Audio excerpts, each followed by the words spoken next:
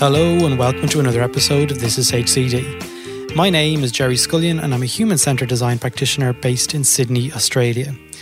As this episode was recorded in the Sydney CBD, I'd like to acknowledge the Gadigal people of the Eora Nation as the traditional custodians of the land where we meet today and pay respect to their elders both past and present.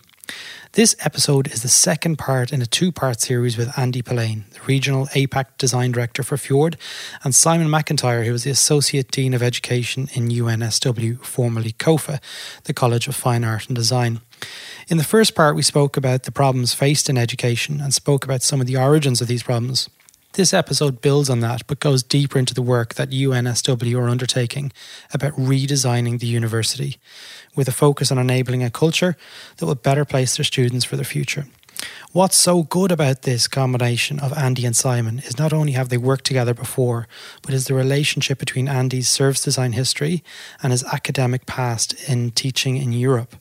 Together with Simon, they approach the subject of the future of education with pragmatism. So let's jump straight in. Andy, Simon, welcome back to This is HCD Part 2. Good to be here again, thanks. Yep, thanks very much. Great. We released the first of this series and there's been some good chatter on the Slack channel about the topics that has been raised. And I guess after last time we spoke, we were really only getting going and we started to run out of time on certain aspects. And at a very high level, I think in the first episode, we touched on some of the more systematic problems of how education works, the problem origins and how the system is struggling to both deliver and measure its impact. But there was one block in the conversation that Simon said that I really want to dig a little bit deeper into. And it was what tends to happen is the values tend to be eroded to keep the machine going. And what I mean by that is that you have a certain amount of students that are shoveling into the system to be able to pay for the complex, unwieldy system. And then to actually maintain that, there are more and more education providers popping up for a quick fix, so to speak. So you have to lower the bar and shovel more students in rather than taking time to stop and really look at the context that the educational system is in holistically and redesign it and overhaul it. Wow, that was such a big block of text. And I know from speaking earlier, we're going to learn a little bit more about what you're doing at NSW. So let's dig in a little bit deeper on what you're actually doing at the moment, Simon. Okay. Just to contextualize that a little bit more, I guess what I'm saying is that these institutions are quite large and complex, and they've developed over a period of time before a lot of the disruption that the digital boom has actually brought. So to actually change our education administrative budgeting structures takes a long time in large institutions. So there have been a lot of smaller, more agile institutions popping up offering more targeted educational opportunities.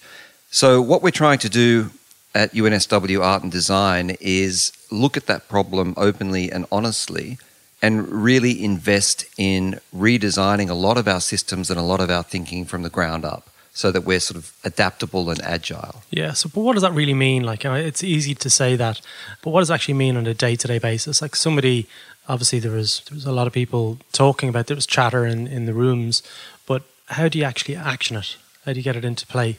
There's about 100 different factors that we're thinking about with that, but there are things just like, as a starting point, what does teaching mean today? So traditionally, it might mean someone goes into a room for 3 hours with a group of 20 students, sits down and talks at them or has interactive discussions.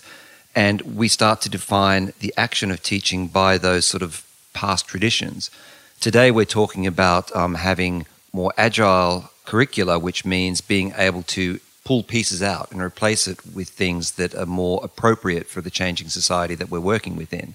It's about different modes of teaching. It's about personalization, which means that we don't necessarily give everyone the same amount of content without understanding how they're dealing with it, how they're processing it, and what they need to do to customize it to really suit their own trajectories.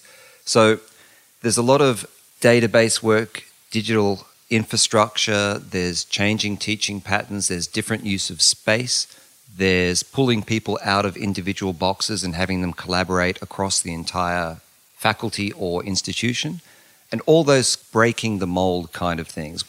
How are you going to move forward? Like, are you going to demonstrate the value of this type of thinking first? Okay, so before we've made any decisions about what we need our programs to be, we've done a lot of research and looked at a few different things. So we've talked a lot to current students. We've done focus groups with different industry partners. We've talked to alumni. And we've looked at a lot of historical data, both quantitative and qualitative, from our student experience surveys that we've done over the years. We've also done a lot of curriculum mapping to really understand what we're teaching from a holistic viewpoint in our programs, so we can understand how all those pieces fit together.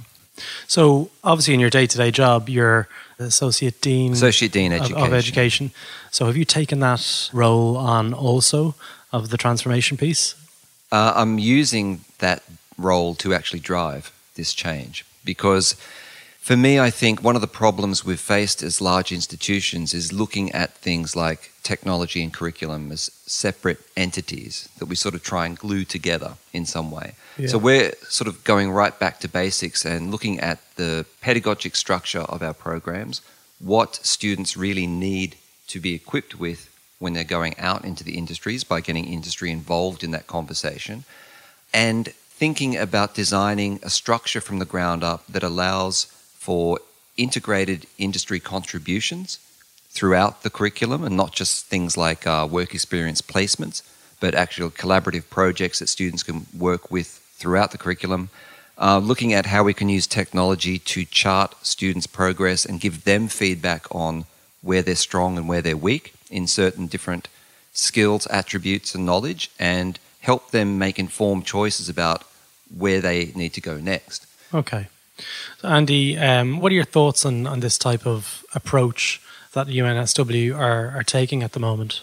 Well, it's interesting, and it's great to see, because it's a design process, right? You're particularly, obviously I'm going to say a service design process, but you're starting with going back to first principles and what's the problem space, and then really mapping out the current ecosystem and looking at all the different parts of it, and only then starting to think about what the solutions are. So how those things are delivered, whether that's face-to-face or online. Yeah. So talking about a little bit more about the design team that's actually doing the work, so to speak. Are you actually using the students? I know we discussed a little bit earlier, like it's actually a perfect playground almost for the students to get their hands dirty and sink their teeth into a project of that size. So what's your thoughts? No, I completely agree, because students are one of the main stakeholders in all of this. These programs are for them, and I think it's incredibly valuable to draw on that experience all the way through that design process. So we're doing this in a couple of ways. As I said, initially we talk to a lot of students about their experiences, but we're also looking at involving students in the curriculum design process as we go forward in a few ways. Looking at their pathways through programs, having them involved in designing assessment, designing the types of experiences that they felt that they were lacking and what they want. Being mindful also that sometimes students don't always know what they want, and we have to help them understand what they need.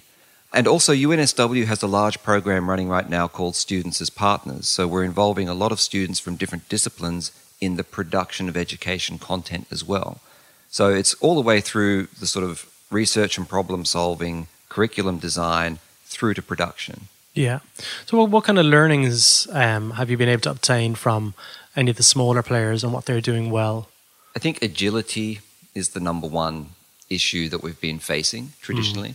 So the way the curriculum is structured, there are individual, what we call courses, other people might call units or modules. Yeah. And the knowledge is so deeply ingrained in that structure that if something has to change, it often involves a major revision. So we've really been looking at how we can create academic spines where we're talking about larger, more long-lived principles to do with different sorts of issues or problems, and then have more adaptable units we can plug in and take out and exchange that fit into that. So that gives us an opportunity to have collaborative projects across faculties. We can put in different examples from industry or partnerships with industry we can plug in. Yeah. And if the latest flavor changes or a new piece of technology or a new process comes out, we can respond to that really quickly. Yeah, it's almost like Lego or modularity of education is what I'm hearing.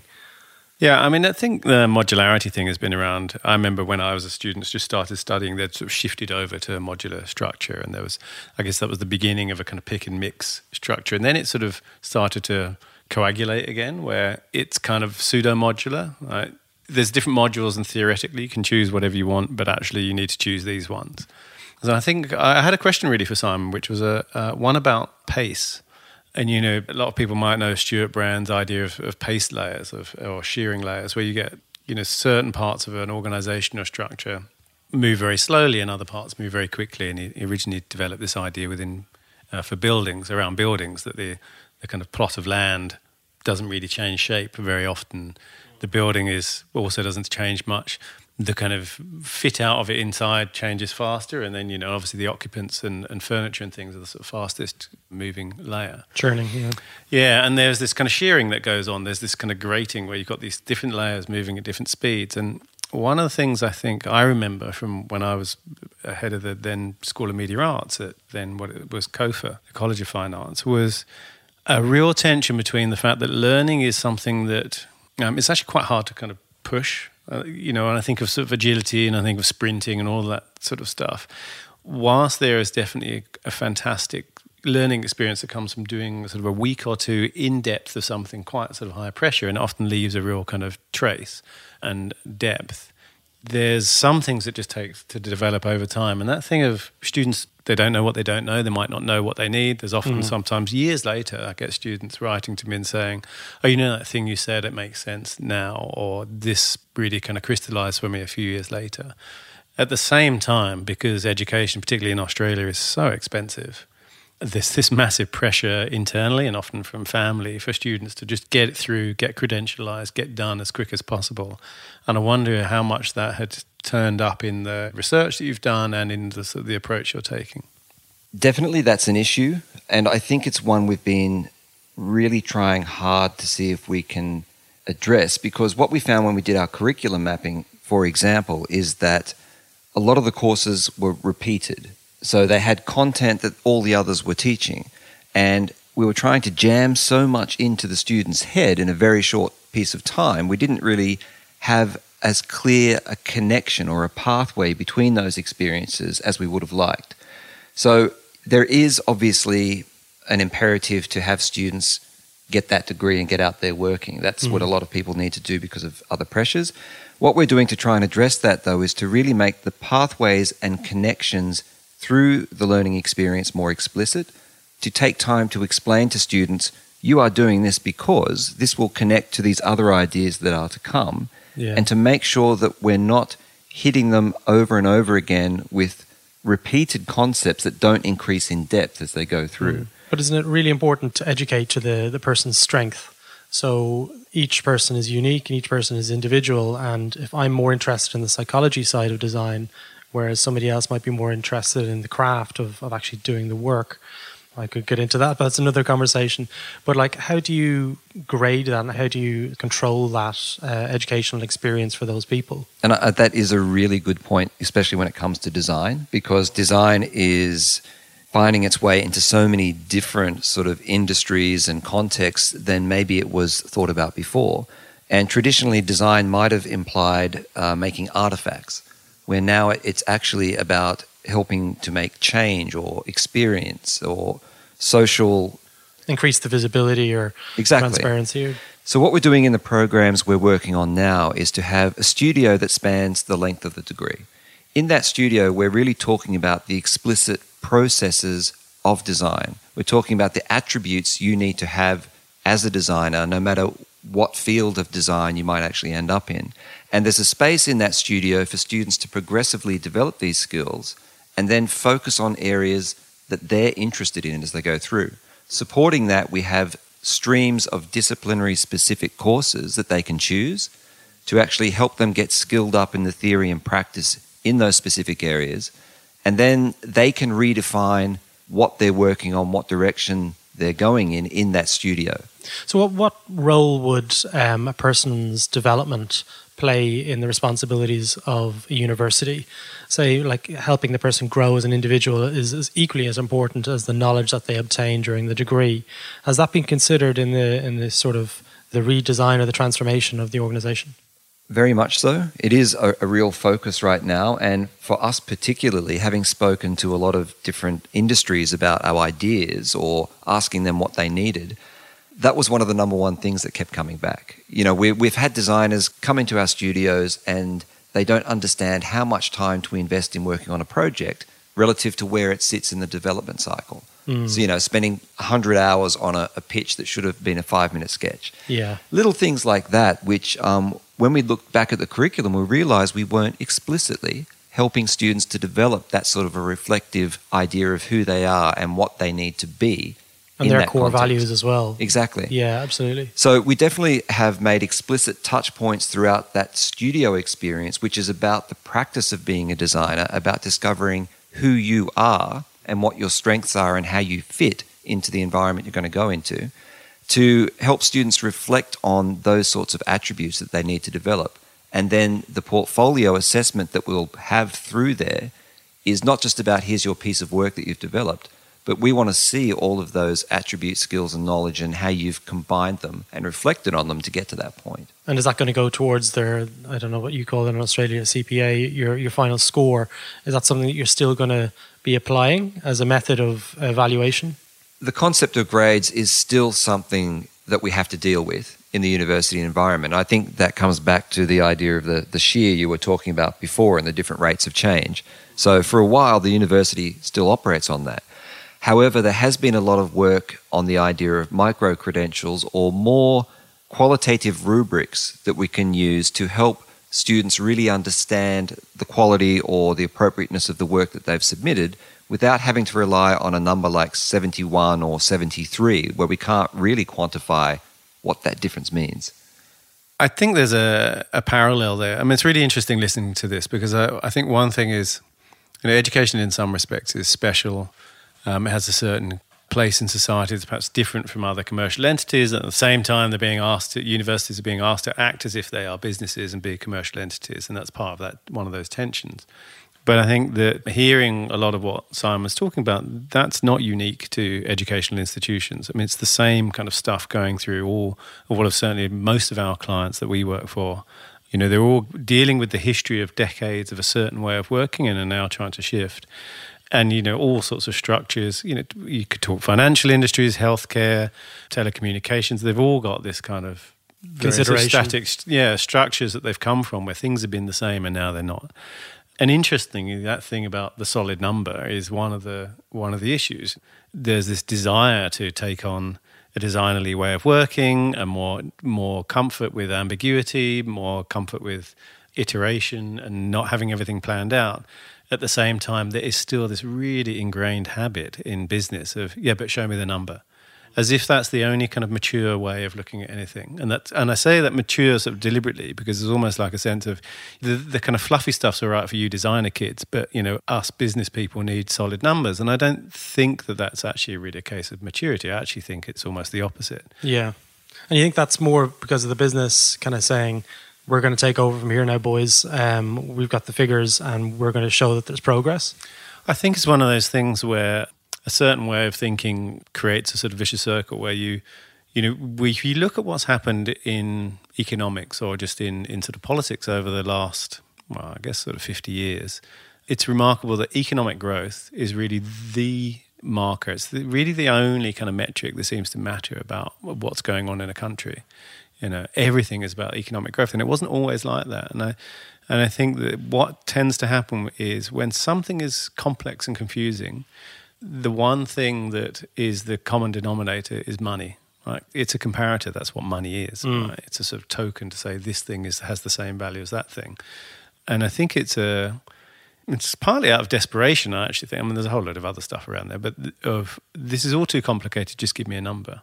And actually, some things are really complicated and you have to get your heads around them. And if there's a place where you need to get your head around it, it's in education. Yeah.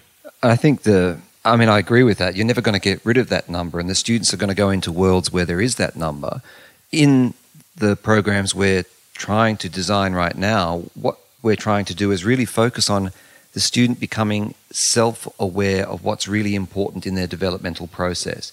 So yes, there's always going to be a number behind it, but if we can give them enough insight and enough feedback and enough information about where they're doing really well, what their weaknesses are, what that reflective practice can offer them, we're hoping they can actually develop that skill within themselves so they can understand the value of that learning experience and the iterative design experience. I mean, it's like you've taken sort of Montessori and Steiner kind of principles into university. And I mean, it shouldn't be a surprise, particularly within art and design, but it kind of is interesting that the ways of thinking about education generally stop at high school and it doesn't really kind of get pushed into university. Yeah. I was lucky enough to interview Greg Bernarda from Strategizer on the podcast, which it may be out by the time this episode comes out. But one of the questions that I posed to him was something that we discussed in episode 1 of this 2-part series, and it was the role of education in the future of innovation of companies, and like, is there a correlation, and what was his thoughts on that?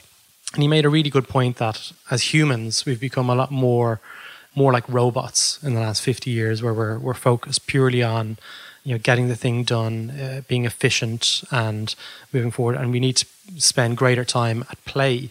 And that's what we're here on this earth to do. And we're here to like show love and to have fun and to experiment and be curious. So in the transformation piece that we're discussing here, what role have you given to play? Because to me, it's probably the biggest thing that I look for in someone's life. Like, are they open? Are they, you know, happy to play and to be curious in the workplace? So if you're designing for one experience, how have you tackled that topic? That's a very important point and something that's quite complex to deal with when you've got grades at stake, you know, that number. So there's a fear that I can't play because I have to do something right so that I can get the grade for that course and add it to my other grades as I go through. So they're competing. Yeah. And it's just, again, it's like you said, repeating over and over and over again. So by looking at the program holistically, what we're really trying to ensure is that each course or unit that a student does plays a specific role in that overall experience. The studio space that I talked about before is the place where we want that play and reflection to actually happen. Another thing we're doing is creating what we're calling learning hubs, which is basically skills development. So say, for example, it might be digital skills like rapid prototyping, it might be analog, metalwork, woodwork, etc. But the idea with that is that we pull students out of individual classes where one of those things might be being taught in a shallow way over and over again, and you're only taught what you need to do the assignment. We want to pull people out into a different cohort, give them some basic skills, but then that's the place they can go and hang out with all the other people interested in this idea and have the space and time to experiment, and then bring that back to their studios where they can integrate it in a more considered way into what they're doing. That's not going to be graded, but we're allowing time and space in the curriculum for that to happen. Play is one of the things that's very close to my heart. It's the thing I wrote my PhD about. And I think that Brian Sutton Smith, who's a famous researcher in play and authority, said, you know, the opposite of play isn't work, it's depression. And I think that when I think about that kind of productivity or that cult of productivity, and it's really prevalent from the Silicon Valley as well, that about sort of efficiency. And this obviously goes back to what I was saying about the sort of corporate world as well. It's, you know, it's all about the number and less so about what's the quality of this thing. And, you know, I would argue that the massive rise of design thinking and design in business is sort of redressing that balance or that kind of bias. That, you know, we talk about spaces quite a lot. I mean, if you want to transform a culture, spaces are really important because, you know, you go into a workplace or a place of education and they're set up in a certain way, you know, traditionally a lecture theatre, you know, or there's, you know, a teacher at the front and rows of desks or chairs, right? And that says education, you're here to pay attention, sit still and so forth. You know, and the same is true in corporate environments. I often walk into people's offices and I think, why is this decorated like this? No one would ever decorate their house like this. Why would you want to spend 8 hours a day here? And yet, obviously, designers get this reputation for needing kind of as special snowflakes, needing kind of certain kind of environments, and you know, you guys have some really nice space. And I think, well, there's nothing stopping you doing that either, you know. But apart from that mental idea that yes, but I'm here to work, and that's not a space for work. But I actually think, you know, in order to have that You need spaces where you can have downtime. You need spaces where ideas can percolate. You need spaces that force different kinds of behavior and reduce hierarchies and all of those things.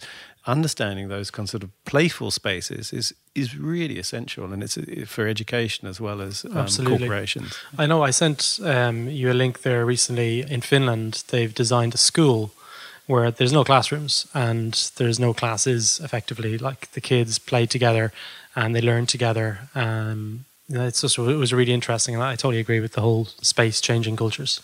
I mean, I think it's interesting. When was it? Like sort of 10 years ago. Sort of all the unconference formats that started to pop up of changing the way people work at conferences, because conferences are another thing that's sort of set up a certain way. And academic conferences are severely broken. There's a whole podcast to be done on that. But it's that whole thing of where you vote with your feet, and no one gets upset if you walk out.